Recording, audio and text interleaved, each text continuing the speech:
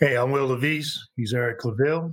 You're tuned into Levis and Claville, where we tell it to you straight the way it is from a black male's perspective. So let's get right to it.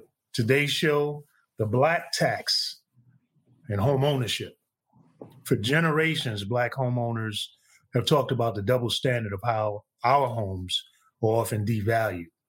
Most recently, Charlotte Duffy of Indianapolis had her home appraised at $125,000 and $110,000. But then when she removed all of the black pictures in her homes, other elements that would reveal what her race is, she had another appraisal done. And the appraisal came back at $259,000. Now, how do you go from 110 to 125 up to 250,000 of the appraised value of your home? So what she's done, because she knew that something was wrong here, is she's filed a complaint against mortgage lenders and appraisers with the Fair Housing Center in central Indianapolis. And Claville, both of us homeowners, been homeowners, know this oh too well, that you want the American dream, which is to own a home, but you also have to think in terms of, okay, I may have to sell this home at some point. Yeah. So all of these kinds of things come into play in purchasing a home, location, all of the normal things for everybody else. But then when you're an African American, when you're black, there's this additional element of, what's this tax? How am I going to be taxed when it comes to the value of my home? And this has been going on for generations. This is just the latest case. Yeah. Absolutely. Will, when we take a look at all the strides that we've made, in the positive direction as it relates to addressing discrimination, oppression, and suppression, especially of African Americans, Black people in this country, right? There's still, when you hear stories like this, there's still absolutely. I mean, there's still a lot that we have to do, and we continue to peel back that proverbial onion and say, hey, there are issues not just in education, not just in voting, not just in healthcare, what COVID-19 exposed as it relates to just the healthcare system itself, right? Issues in maternal health, but also there's issues in housing, and more specifically, housing appraisal. Okay, now for you, and people don't want to believe this, and this is the thing that's crazy, is that we've been talking about this and saying this for generations. This is actually this latest case. There's been other newspapers. This was in the Indianapolis paper. There's been other newspapers, other cities where this has happened. It's been talked about, but people don't want to believe it. And this is, going to the heart of what we talk about with systemic racism. How do you jump from, 125K up to 259K just by removing some pictures in your home? Will, that's actually over double, right? So when we talk about appraisal, all right. Now, for those of you who are not homeowners, the appraisal of your property is extremely important. Extremely important because your wealth is your net wealth is based upon that appraisal. Mm-hmm. If you own a home, just think about it. So she owned a home. It was valued at $110,000, $125,000, which is she knew was way undervalued. She's pouring into her home. This is a primary investment for her, because we know as African Americans who have been locked out of the larger economic system for generations and couldn't really invest in stock, oftentimes had land taken from us. So a lot of us now, since the 1960s and being opened up into the broader community, being able to purchase homes and so forth, a lot of our wealth is oftentimes tied up in our homes. So this is major this is not just discretionary income for most African Americans. This is major. So like you said, the appraisal is saying this is what your home is valued at, potentially could be sold for. And so the bankers, when they're looking at giving a mortgage on the loan, what they're doing is they're taking a risk. They're saying, we're going to loan this money to you. Your home is essentially collateral to us. So they're looking at what is it appraised at to know how much that they stand to win or lose. Will, when you mentioned, our net worth, homeowner, one of the issues surrounding addressing historical discrimination is economics. And economics and education are my main two. That's right. Yep. When we talk about, at this point, they are the main. It is the issue. The two main issues. America. Yeah. Because without education, economic upward mobility is almost impossible. And then it leads to poor health. And then without your health, you've got nothing. Right. Absolutely. It's a down spiral, right? Mm-hmm. And it spirals out of control, not just for that moment, but we see it spirals out of control for generations. Right. To get out of that rut. So think about this. She's got a home that's valued $125,000. Mm-hmm. That asset now, that goes to her net worth, depending on what type of loan she has upon it, that subtracts from that. Right. Also, that takes away from the amount of money she's able to leverage in what we call a HELOC, home equity line of credit. Right. Or that she's able to leverage in another investment in order to pull money off of that to pay for education, to pay for a down payment on another home or rental property, or to invest in her business. Exactly. People, as Americans, our homes are so important because a lot of us are not cash rich, but we're asset rich or asset wealthy. Mm-hmm. That simply means the things that we own, that we have, are valued so highly that our value is appraised high. Now, let's look at what that value was. You said $259,000. That's over double. All right. First of all, that is disgusting. That is disgusting. That you take one black person out and put a white person in. Perception. Perception. Didn't change anything about the bones of the house. Didn't change anything about the pipes. Didn't change anything about the neighborhood. Nothing. None of those things changed. She just changed the pictures from the walls to moving around.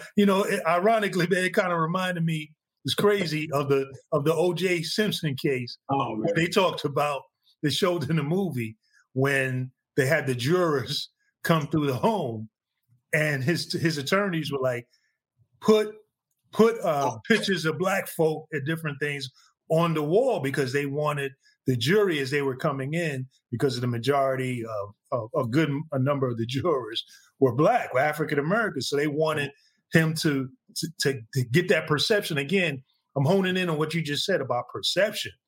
They wanted that perception to be that OJ was very much a part of the black community, as opposed to the other very much perception of him having, excommunicated himself from the black community. Because the reality in his home was that all of those pictures and all those things in his home were of white people who were primary in his life. But it just shows how perception is the reality. And in the case of home ownership for African Americans, it has real substantial consequences.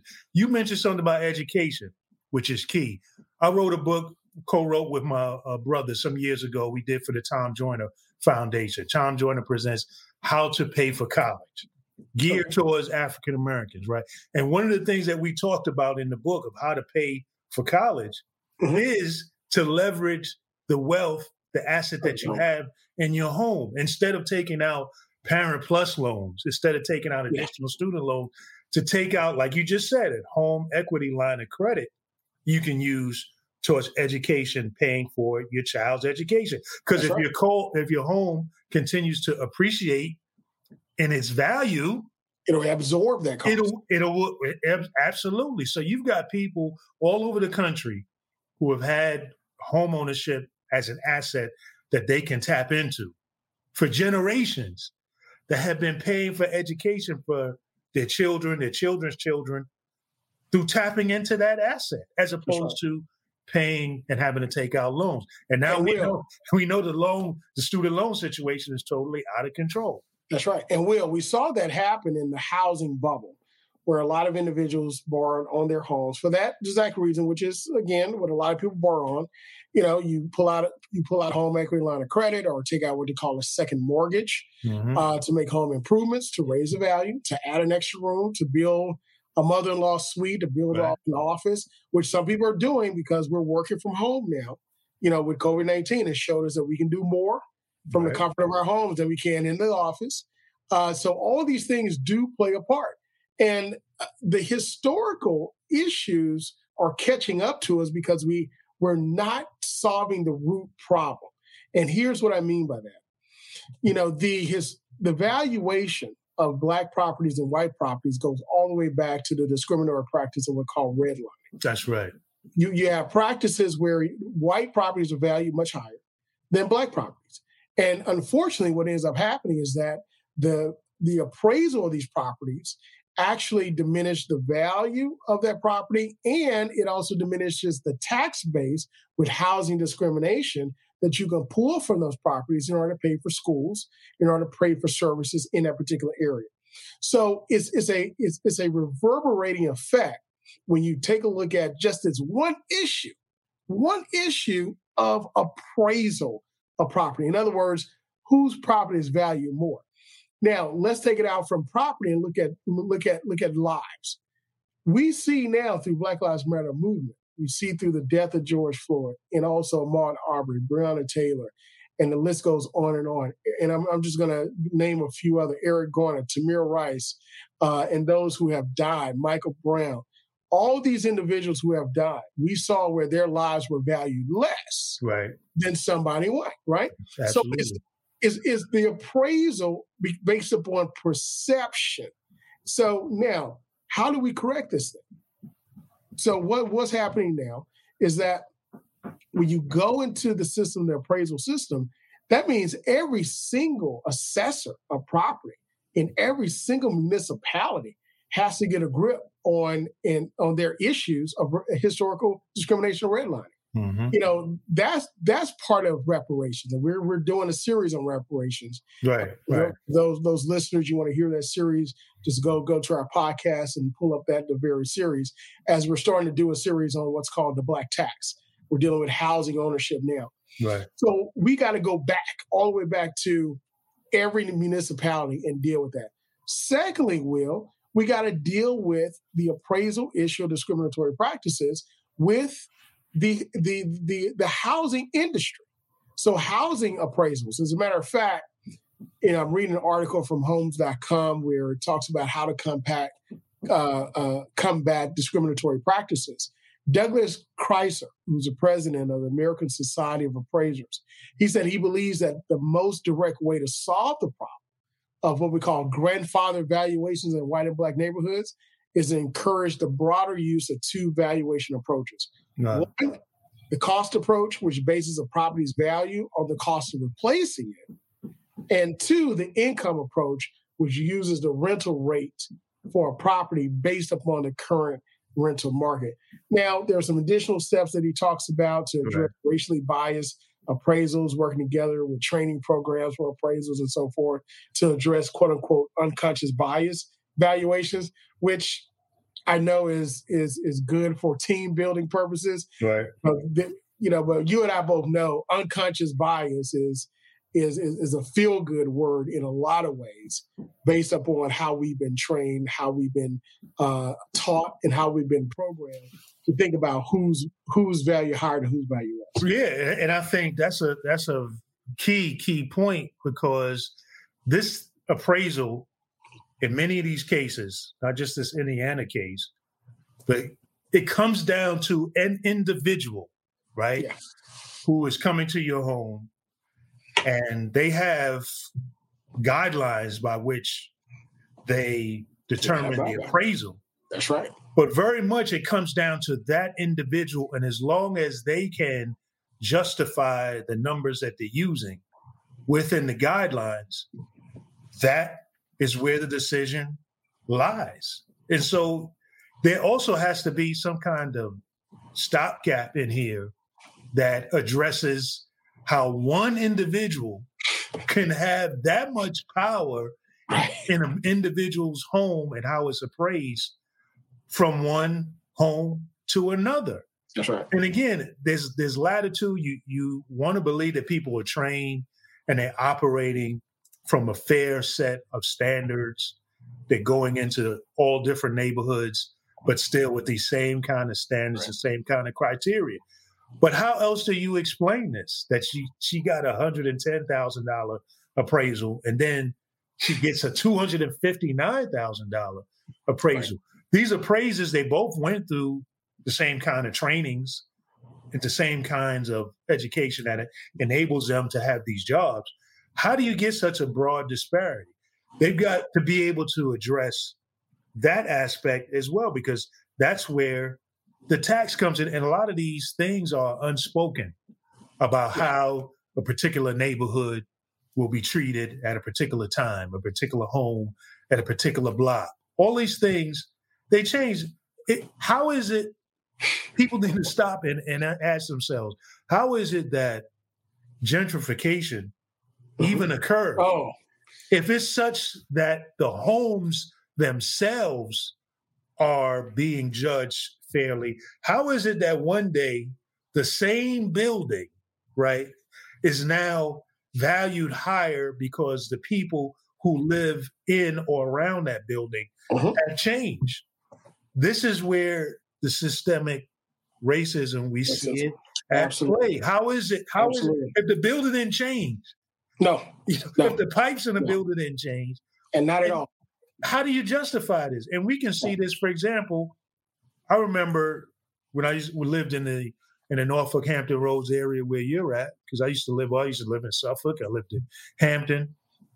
And I remember driving around, actually not far from where you work in Norfolk State. If you look at the homes in the Norfolk State area, right, as a predominantly Black community, those are the same, a lot of times the same builder who developed homes at another part of Norfolk or in Virginia Beach. They're the same homes. They're the same, similar builder, had to meet similar standards. How is it that the homes in one area are far less than the others? And I can tell you that a lot of times what would even happen is the realtors themselves would guide me into particular neighborhoods. Would say, well, we should look at a home over here in this particular neighborhood. I'm like, but why? My criteria for where I'm trying to live at has to do with convenience. It has to do with, access to where you work, to the highway, to where I work. Why are you gearing me towards this particular predominantly Black neighborhood, right? Why are you doing that? And I think that part of the solution has to be, as you said, looking into the industry itself, the appraisers, the brokers, all of this, because they have a lot of power within the guidelines that they have to operate based on their perception. They have a lot of power to shape how things are valued, where people live, and what they're able to do. Well, that example brings me, that experience that you just brought up, your real life experience brought up a memory of white flight, the history of white flight. After desegregation, white flight took place. So there's a perception that Blacks moving into the neighborhood. The number one issue was decline of property value. Right. That was the number one issue.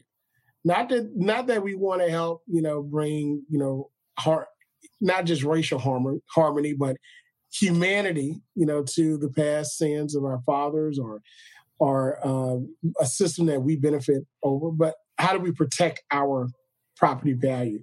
That's how important valuation and appraisal property is in this country. Right. But during what happened during white flight, I remember where there were individuals, and the real estate company were actually the perpetuators of this. The builders, the realtors, the appraisers, all of them were involved in the chamber comers. And the bankers, and the bankers. And the bankers. Mortgage companies, That full circle.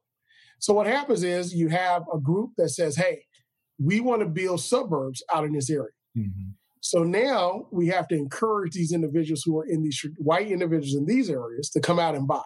So we'll attach a fear to it. Blacks are coming in, you better move out. We got this neighborhood up here. They're going to destroy your schools and all that good stuff, right? Or bad stuff. Right.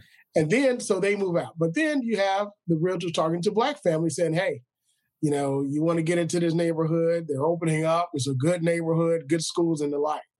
So now, and then those blacks are charged a higher rate for their homes that are lived in by whites, and then those moving to the suburbs are given a premium in order to leave and to move in. Right. And then to compound the issue, you've got now the federal government participating by stating that you cannot sell these homes, nor can you transfer the homes to anybody black. If you do, then you'll lose the backing of the banks in order to build a neighborhood and the like. So realtors couldn't sell the homes to anybody black. Right. So now, and there's many stories that are documented. More specifically, there's a story about a professor out in Palo Alto, where Stanford is located. You had one black professor that wanted to move into this neighborhood outside of Stanford University, and the builder was going to lose the backing of the bank, of the government, if they sold that house to that one black professor. Now, right, this is a professor. This is somebody who's got education, who's got a good job, good income. Hired by Stanford as well. Hired by Stanford. So if somebody like that can't get a house, sounds like a black tax to me. It is a black tax, absolutely. So, and a matter of fact, I want to bring up another quick point when we talk about the black tax, right? According to this article, again, by Homes.com, it stated that in predominantly Black and Latinx populations, the study found that between 1980 to 2015, the average appraised values fell by $22,000. While the average appraisal home in increasingly white neighborhoods at the same rate rose by $73,000. The difference in an average home appraisal between a majority white neighborhoods and those that are majority Black and Latinx was $164,000 in 2015, up from about $86,000 in 1980. Now, if you take a look at that number, Will, and you use that number and base it on 259 minus 110, we are right there. You're right where there. This average is. So this study brings real life appraisals and gives it credibility to this particular individual, and discrimination. So think about that, Will. This wasn't just an average appraisal, but obviously it's within a number that appraisals are playing by to say, hey, if we do this, then maybe we'll be okay, or eyebrows won't be raised, right? In order to keep property up. Now, I'm not saying that that's what's being done, but I'm just saying the numbers are so close together, which proves the point between a study. Again, you can go to Homes.com and take a look at that study. It's the article itself is entitled Real Estate Appraisal and Race, the History, the Now, and the Future under Fair Housing. And you'll see where that study is located. You can go to it. Of course, I also reference a Chrysler's study as well. His recommendation, Douglas Chrysler, who's the president of the American Society of Appraisers.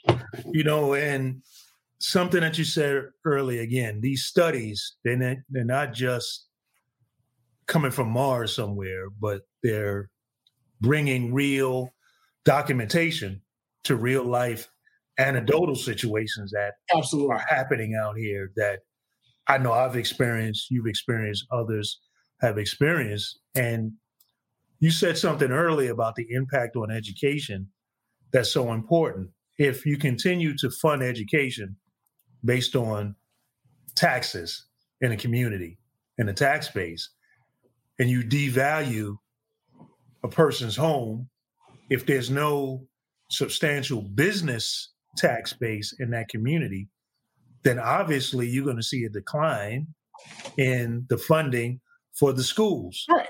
Exactly. Oftentimes, there's a correlation. You're going to find a correlation oftentimes. Different studies will show you different things, but I don't think too many people will debate that if you begin to lose funding in your schools, that is going to have a negative impact on the quality of education. To what degree, we can debate that, right? But no one in their right mind is going to say, look, let's just snatch out funding for schools and it won't have an impact. and it won't have an impact.